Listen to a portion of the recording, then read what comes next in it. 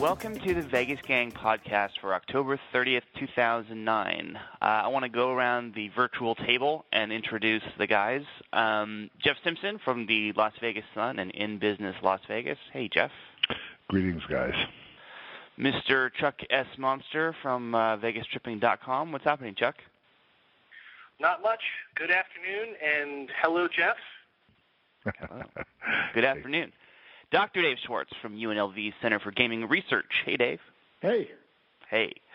I'm Hunter, and I am at RateVegas.com. We're going to start today by doing a very quick set of semi-announcements and a little recap of last week and a half or whenever that was. First, I want to mention, and Chuck, maybe I'll have you explain this, but the nominations for the Trippies are open, yes? Yes, they are. The Trippies, as I'm sure many of you know, is our annual Readers' Poll Awards, wherein interested parties can vote on their favorite and least favorite stuff in Vegas. Primarily, we're in the tourist corridor. We don't really cover the locals casinos and all that stuff, but I did throw Tuscany into the options there because some guy emails us every year, how come you don't have Tuscany? It's my favorite joint. I actually had to look it up. Where's the Tuscany? But anyway, it's our fun little thing, and you get to vote for your favorite stuff. Right now, we're in the nomination phase, so the things that get the most nominations for all these award categories will be pitted against each other in a rough and tumble competition from the middle of November till probably early December, give or take. And we will announce the winners in early January. This is, I think, the 5th year of doing this. I can't even believe it's been this long. Well, if I've already decided that if I don't win Best Hotel, that I'm going to quit the internet. So, putting that out there. Yeah. Well, now at least I know why the Tuscany hasn't won Best Resort the last few years. You've never been in there, Chuck? It's actually kind of a cool little place. I was joking. Oh, okay. Yeah. Anyway, listeners, please go check it out. I'm sure many of you guys have participated in the past, but just a little heads up in case you missed the announcement that the nominations are open. Moving on to our next little top of the show bit. Last time, I can't even remember, what was a couple of weeks ago now, was Vegas Podcast-a-Palooza. We had a great time. Thanks again to everybody that was able to come out, and thanks to those that were listening on the Ustream thingamabobber. We had fun. Maybe we'll talk a little bit about how successful, quote unquote, we were in our interview, because there's been people have sort of post-gamed it a little bit, and it's kind of interesting. But no matter what you think of that, it was a good time, and I had a lot of fun meeting people and hanging out and all that good stuff. So thanks again, and we'll probably do it next year. So, we'll try to give people as much time as possible to make their travel plans, and we'll see what happens. So using that as a very poor segue, the focus of our interview at Podcast-a-Palooza was on City Center. And since then, there's been a little bit more information that's come out here and there. I know for a fact that Chuck, you've seen some photos of the inside of Aria. I've seen them as well. I wanted to talk about that real quick. And I wanted to get your opinion on those. I know you've written about them a little bit. But based on what you've seen so far, what do you think? I really don't want to pass judgment on this because the state of the interiors of the hotel in the photos is, it's a construction zone. There you can see stuff. There's a lot of stuff there, but you can tell it's extremely not finished. There's scaffolding, ladders, there's construction boxes everywhere, so you can't really get a full feeling of the ambiance and the lighting and how the whole thing is kind of going to fall together.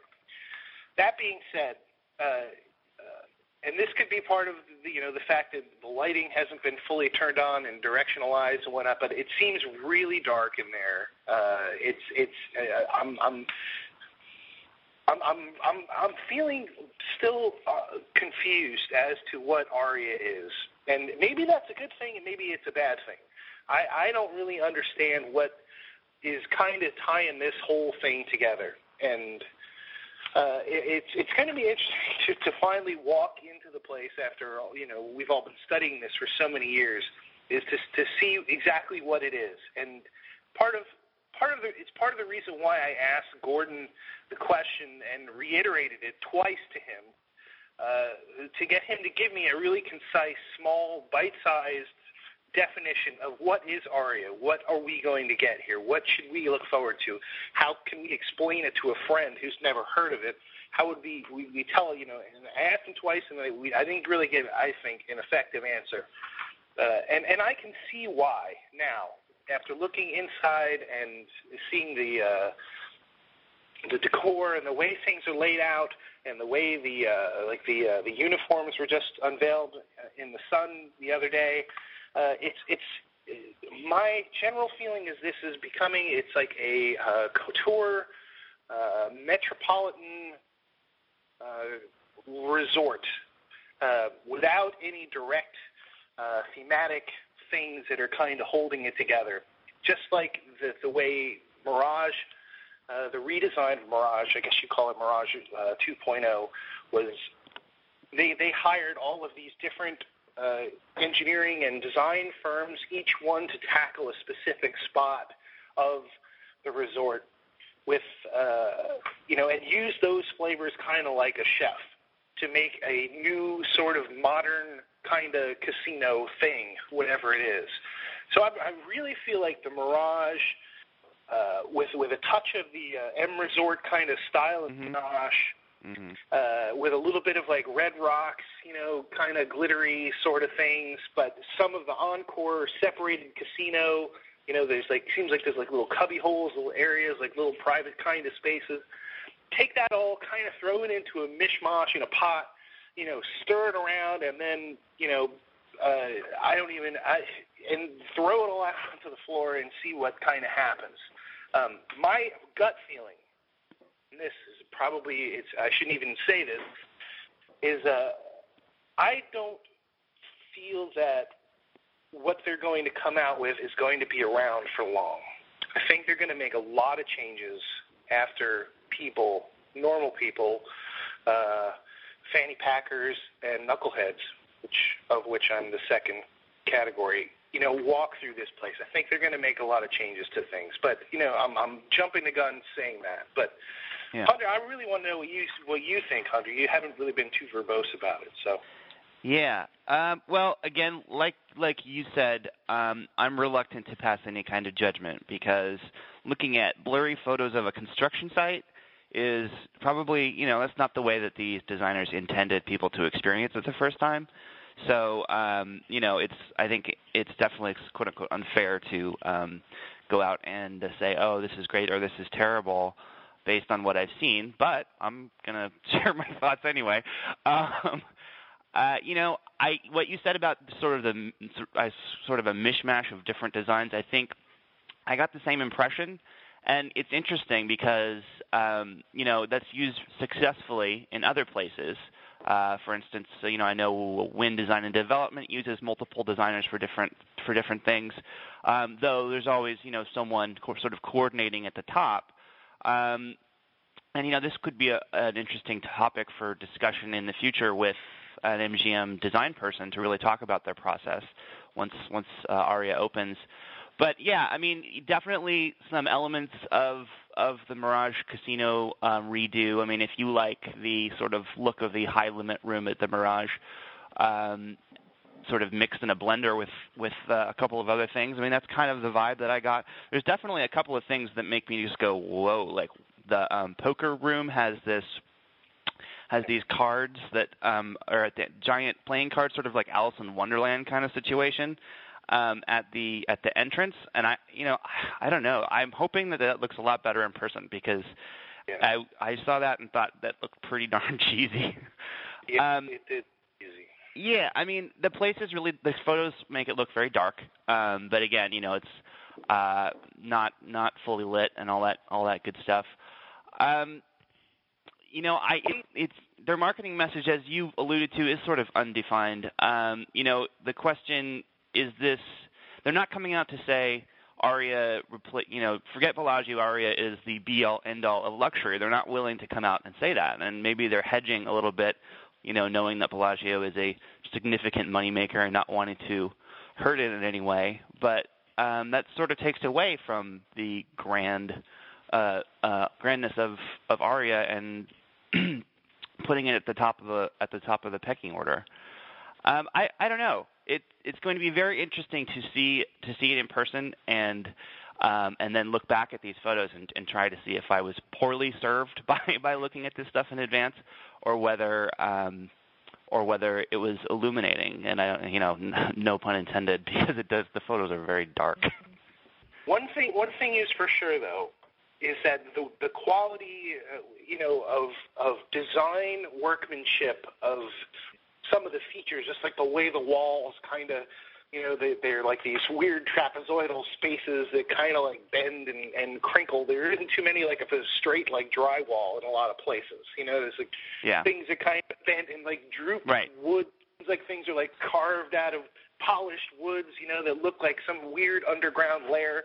In terms of a place you could take acid and freak out in, I think definitely it's up there, probably in my top 5 places that I'd, definitely, end up in the corner somewhere jumping and screaming because it's so freaky looking, a lot of the interior designs. And it's different from like Bellagio. It's not just like drapes and sconces and things like that. This is real workmanship of things that took construction guys a long time to build. There are what looks like very high quality sets of components that were put in. I mean, some amazing stonework, some great looking wood. Part of that, I mean, but you look at these different photos and you would think that one was on planet Mars and one was on planet Venus. I mean, they look so different from one spot to another that it'll be interesting to see if they took that too far. If there's not a thread of cohesion that will make it seem like harmonious. The other thing, and just since it's sort of esoteric, the carpet, very uninspiring. Dave, I thought of you when I saw this carpet. I mean, we've had some good carpets recently at some of the newer places. This is like a throwback to very generic, very boring casino carpet. Yeah. So, that was kind of a disappointment. Yeah, it reminds me a little bit of the Luxor, the new stuff there. Yeah, Aria, I'm very, very interested and excited. The other thing that I try to remind myself is how much money went into this place. I mean, the dollar amount is staggering. I mean, you can't really break out the cost components for the various parts of City Center that easily, but it's so much money. All the opportunities to hit a home run were there. Did they do it? I don't know. We'll have to see. I think one of the biggest concerns is going to be how well does it hold up under, 4,000 or 8,000 guests or however many thousand guests a day being in there. I think it's one thing to build something that's really well constructed and looks great on opening night. I think it's going to have to take a lot of abuse. And as Chuck's review of the Bellagio showed, these places do take a lot of abuse. So it's got to be, in addition to it looking great, it's got to be functional. So I think that's another concern. Yeah, there are some stunning spots. I really like the pieces I've seen of the main guest check-in that has the Maya Lin Colorado River piece in it. I think that looks pretty amazing. And I think during the day with the light coming through this huge wall of glass, I think it's going to be pretty stunning. But yeah, I mean, I didn't leave looking at this stuff thinking, wow, this is going to be the most amazing place ever. I guess it probably gave me more questions than answers. I think that one of the things is I've been very impressed as this development has grown up from the ground, but I'm a little concerned. I'm very hopeful that it will do well, but the more I see of the tightly packed, architecturally interesting buildings, the more it makes me wonder if because I'm a Las Vegan, I'm sort of excited or interested in something that's different for us. To me, this group of buildings, it's like sophisticated urban architecture. We really don't have that in Las Vegas. I think even through Wynn and Encore, all of the other themed, and then additionally the themed resorts, you look at them and that's not some office building or something. Not to say City Center looks like office buildings, but it does look to me like what you might expect. The colors, the grays, the silvers, the blue of the Harmon is not going to be, of course, as prominent. The leaning towers of Veer make it somewhat different, and there is the yellow color there. But taken as a whole, and unfortunately for City Center, you really can't separate out Cosmopolitan from that project. Even though it isn't part of the project, looked at from I think most people will think it is part of the project, is looking at it. And to me, it looks like, maybe a big core of some other major cities downtown that's sort of, carved out and placed, sort of artificially in Las Vegas. I think for us, it looks very cool, and I'm hoping that will be the response from visitors from around the country and around the world. But I'm worried that for those people, it's not going to look all that unbelievable. It might look, different for Las Vegas, but at least for urban folks, for people who live in and around our, the world's biggest cities, they're going to look at that and it won't say this is fantastic. I think that there is a sense in the existing big hotels of sort of the difference of what Las Vegas has, whether it's entertainment, very flashy marquees from the old Treasure Island one to the balloon at Paris, some of the colors that are involved, the Wynn and Encore with the incredible colors, Bellagio with the Chihuly sculpture, even the check-in areas you guys mentioned, the very well-lighted check-in area at Aria, and with a beautiful silver structure, but it's sort of muted, sort of understated, not, like the Chihuly sculpture at Bellagio, not like the multicolored and tropical fish aquarium at Mirage, not even like the giant video screens at MGM Grand. And so I'm concerned that for the non-Las Vegas public, that they're going to look at this and be less inspired maybe than we are by something that truly is different for here. I love it. I mean, I love the look of the place. I love the sort of, the sophistication of, modern architecture. I think it's going to be a very cool thing for us, but what it really needs to be is cool for the world. And, I'm not sure about that. So I'm hopeful that it is, but I am skeptical that it is. Well, go ahead. Yeah, if I can fall back on my academic roots. What you were saying, Jeff, reminded me a little bit of Venturi, Scott, and Brown's Learning from Las Vegas, where they made the difference between the heroic and modern architecture that a lot of the modern architects were doing, where they were building skyscrapers that were really these soaring statements, kind of Howard Rourke type things, as opposed to the ugly and ordinary architecture that most of the commercial architects are doing, in strip malls and stuff like that. And they said Las Vegas is great because this is really ugly and ordinary stuff. There's a lot of the decorated sheds that they call them, which is just a big building with stuff on it, like the big neon signs. And really, that's where Las Vegas has been. It's very whimsical stuff. It's not very heroic. City Center is a total change because it is really heroic architecture. It's making a statement. And the question is that going to attract people? Do people want to see that? And I think it's possible it might, but, the non-heroic stuff also has a pretty good track record. I agree. I think that is exactly the question, whether people will respond particularly people from out of the market. I mean, I agree.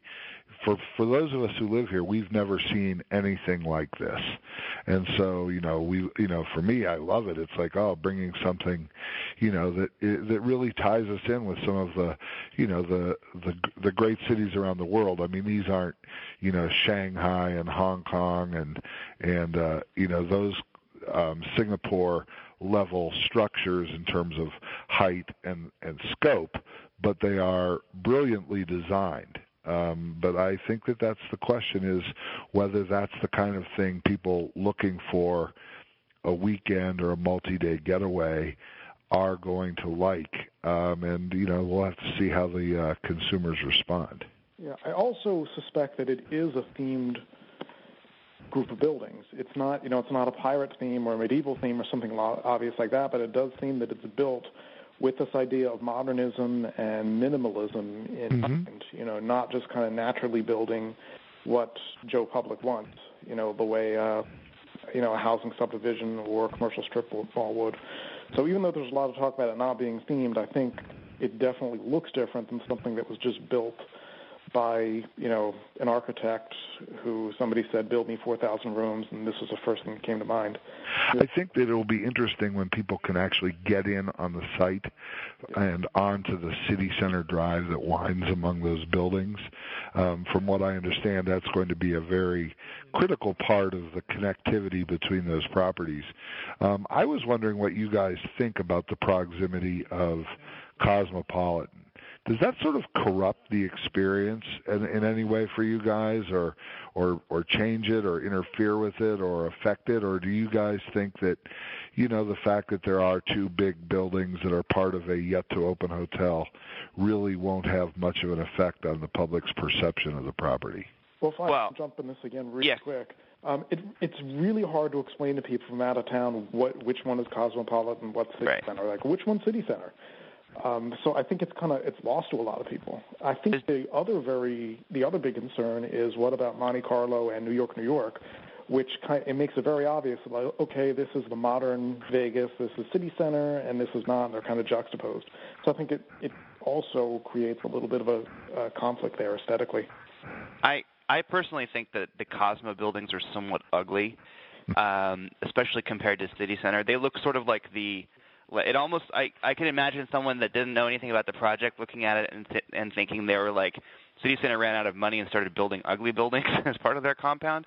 I mean, they look like they sort of belong, but they are nowhere near as nice looking, and especially right up on the street. I mean, I don't know. I think the Cosmopolitan complex is, at least for me, ended up looking significantly worse than I originally thought it was going to.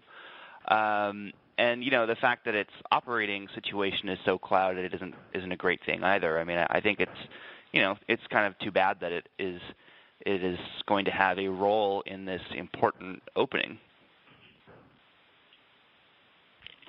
Go ahead, Chuck. Yeah, I'm actually hopeful about Cosmopolitan, and I have no evidence or reason to be, but I'm just hoping that possibly somebody might be able to throw a really high-level, high-quality O'Shea's or something right in the middle between all of these things.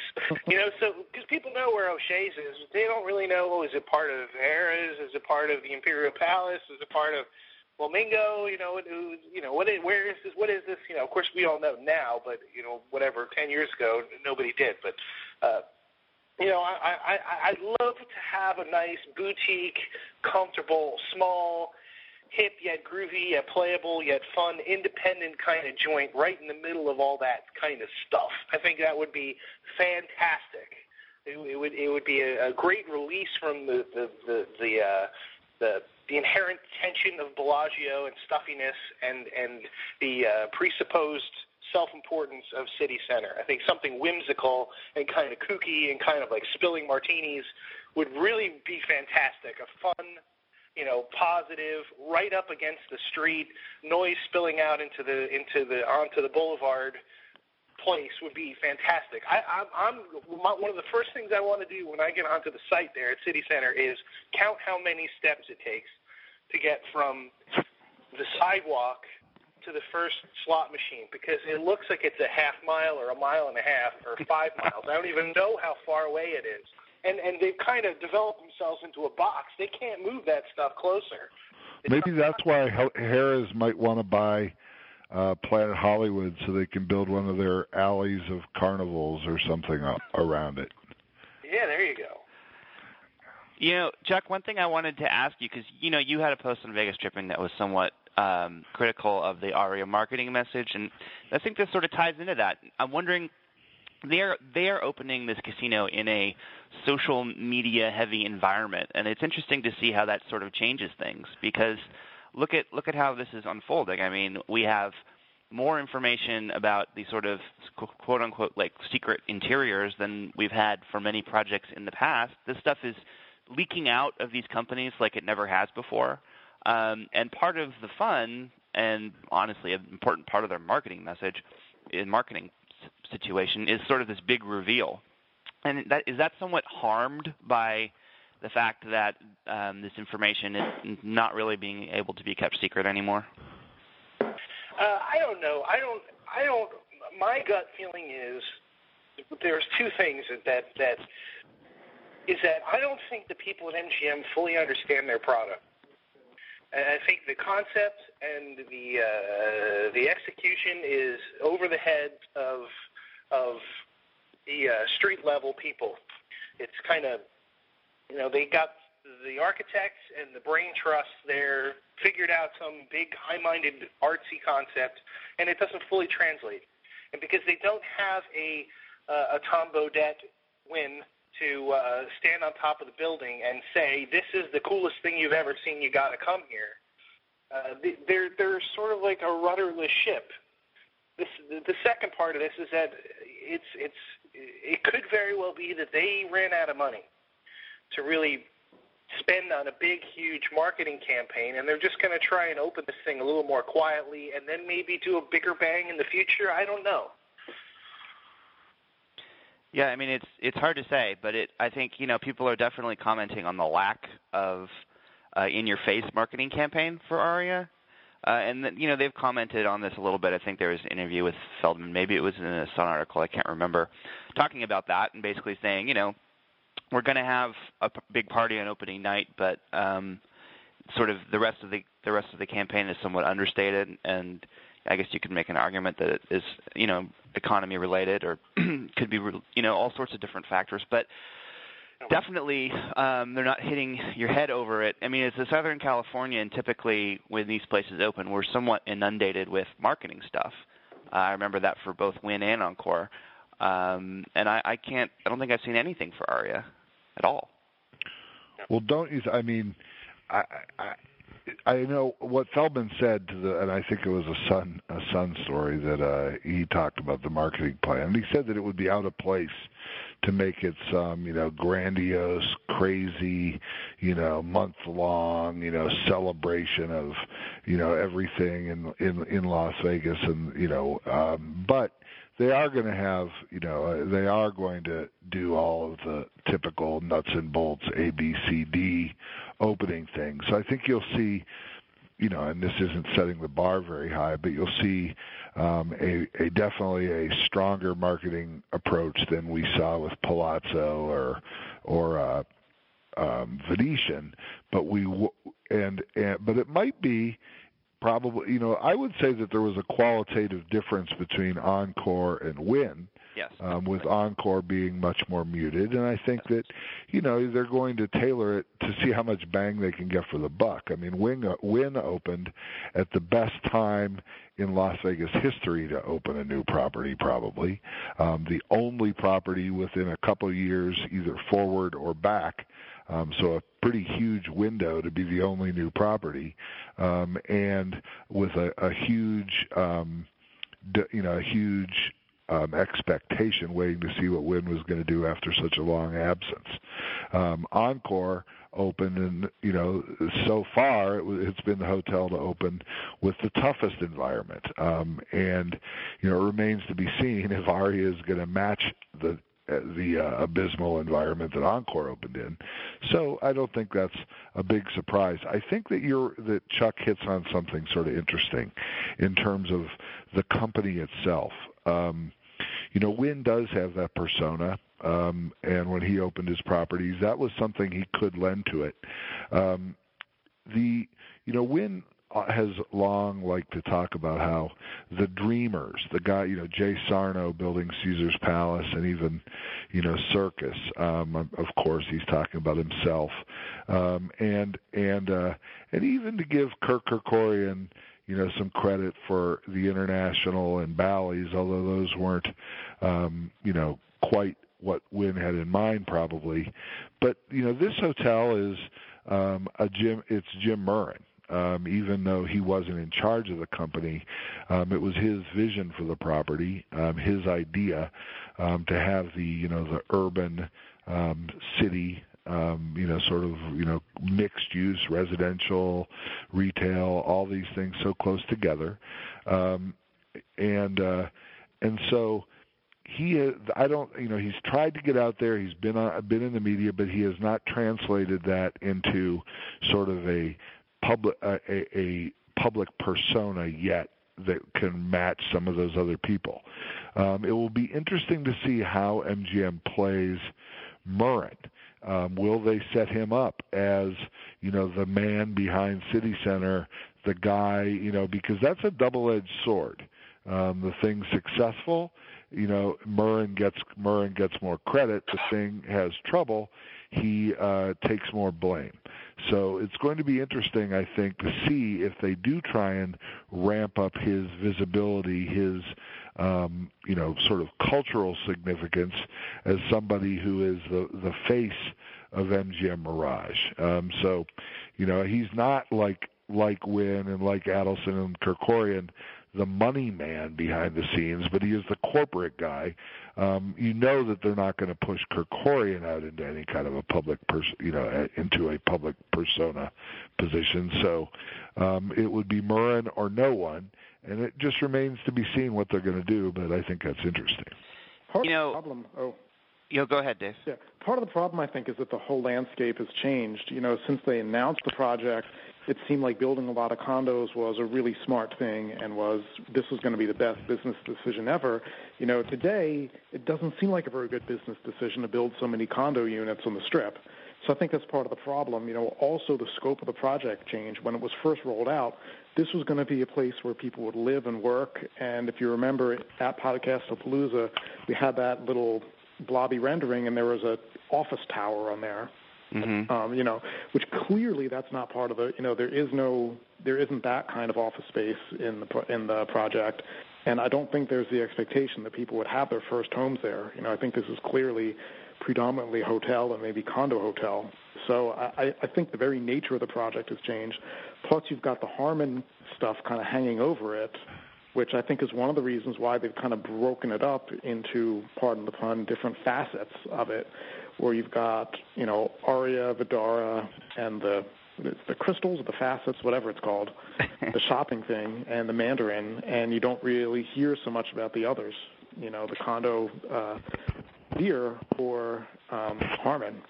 So I think really the challenge isn't just in their marketing of it. The challenge is that the assumptions that they had when they started building it are not true anymore, and the nature of the project has changed, so it would be hard to promote a consistent message.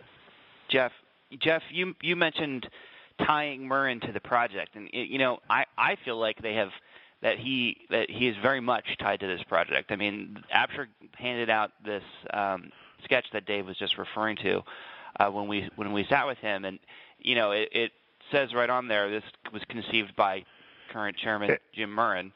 I mean, I just feel like he's so tied to this project. He is tied to it, but he has not. That's among our little circle, and quite frankly, it's not a very big circle of folks who pay acute attention to the business. I think if you'd be hard pressed to find anyone around the United States who's going to say, "Oh, Jim Murren." But it's what pretty about darn easy to find Steve Wynn, people who know who Steve Wynn is, and what I'm wondering is, do they do the commercial where Jim Murren's like, I built this place, right, and it is awesome. Come here, or, hey, who's the guy at the Luxor show? Chris Angel, here's your towel, or whatever Whit used to do to Frank Sinatra. Although I can't imagine they'd pick Chris Angel. But, you can't imagine, and for me, quite frankly, it's tough to imagine Jim Murren in that kind of a role, sure. And he may choose to not take that kind of a role. That's what I was talking about, sure. More of a public persona rather than, I think everyone in the business knows he is tied to it, either like a balloon or like an anchor. And we'll have to see how the tie is. Well, I've got a great idea. You could have him making a peanut butter and banana sandwich for the Elvis show. There you go. See, well, what I'm wondering is, if it doesn't do well, the investment community certainly knows this was his idea. Can he survive a complete failure of City Center? Well, the company probably can't survive a complete failure of City Center. So, and you had Gordon Absher said that at Podcast of Palooza. I mean, this company is tied hook, line, and sinker. Now they only own half of it, and I'm not to say that its pieces can't survive, but as a corporate entity, they absolutely require City Center to thrive. Yeah, I think that's fair. So if that's the case, Jeff, if the case is that they have to, this thing has to be a success, then why would they not call out the entire floodgates of marketing to announce that this thing is open? It's conceivable that they are, they probably don't want to ramp initial expectations so high that would be setting themselves up for a quicker failure.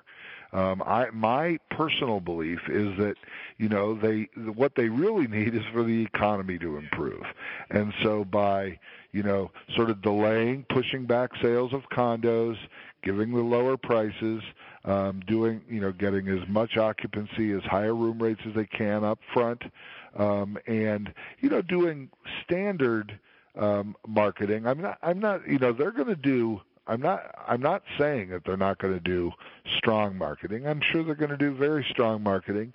It probably wouldn't be commensurate with the investment in the property, maybe compared to what Wynn did in 2005, because of diminishing returns. I think that there just isn't, they're not going to get the same bang for their buck for marketing dollars that Wynn and, quite frankly, Bellagio and every other property in town enjoyed when Wynn opened. This is more of a case where the upside in terms of visitation is going to be strongly offset by the downside of increased capacity. And so it's just, I think that they are going to market strong, but they're not going to market insanely strong.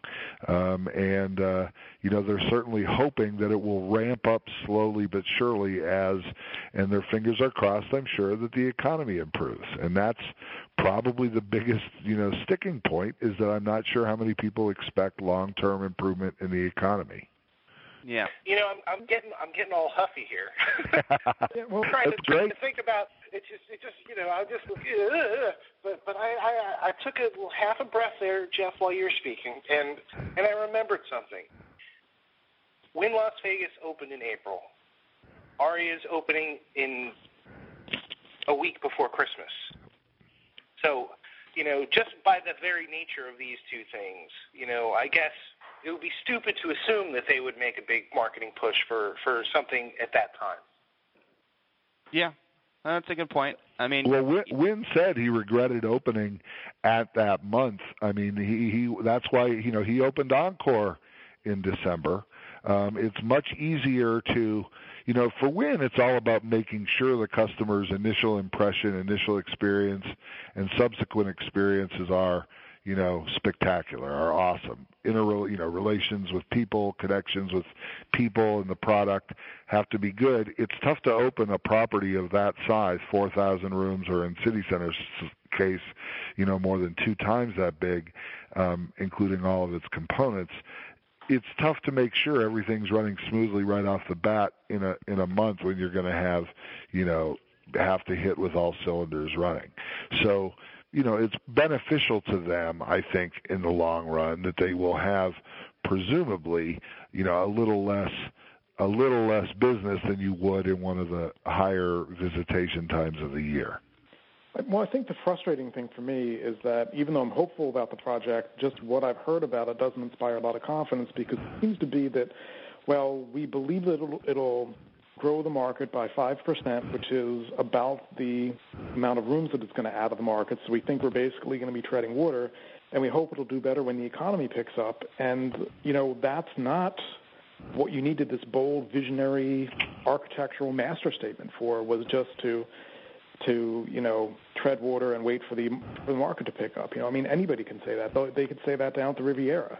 So, when they are people who are very talented, you expect a lot from those people. So I think that's what, I'm hoping for something really like wow out there. Well, I think Murren predicted a 10% year-over-year visitation change fueled primarily by City Center in 2010 compared with 2009. And, whether it's 5 or 10%, any growth in this environment when the trend lines have been down over more than the last year and a half, it would be hard to argue, I think, that that's pretty successful. It's reversing the trend, which is hard to do. Maybe without City Center, we'd be down another 5, 10, 15% year under year. And if he actually were able to achieve a 10% year-over-year improvement, that would more than offset the capacity increase, and certainly would benefit his company, which unfortunately holds a whole lot of that capacity. So I think that it's probably unreasonable to expect the Wynn opening effect, or the Bellagio Paris Venetian Mandalay Bay opening effect, but and I think that, and quite frankly, Dave, I agree that, I don't believe that Murren's going to achieve his 10% improvement. I think that is a big reach for them. If they get it, you'd probably have to say City Center was pretty darn successful at ending the string of down, down, down, down, down. If it does end, City Center at least did something for the market. Whether it's going to be enough for MGM, that's a good question. But I think 10% is a pretty ambitious goal in this environment. Yeah, no doubt about that. Well, we've talked a long time about Aria. I want to quickly segue to a couple of other points before we close for the day. And this first one will be real quick. Financial results came out for several gaming companies this week. I don't think there's anything all that interesting in them. Other than the fact that people aren't doing very well, but that's not news for anybody. It seemed like the trend of the last few quarters is continuing. Some people are barely holding on above zero. Others are posting some losses and taking some charges.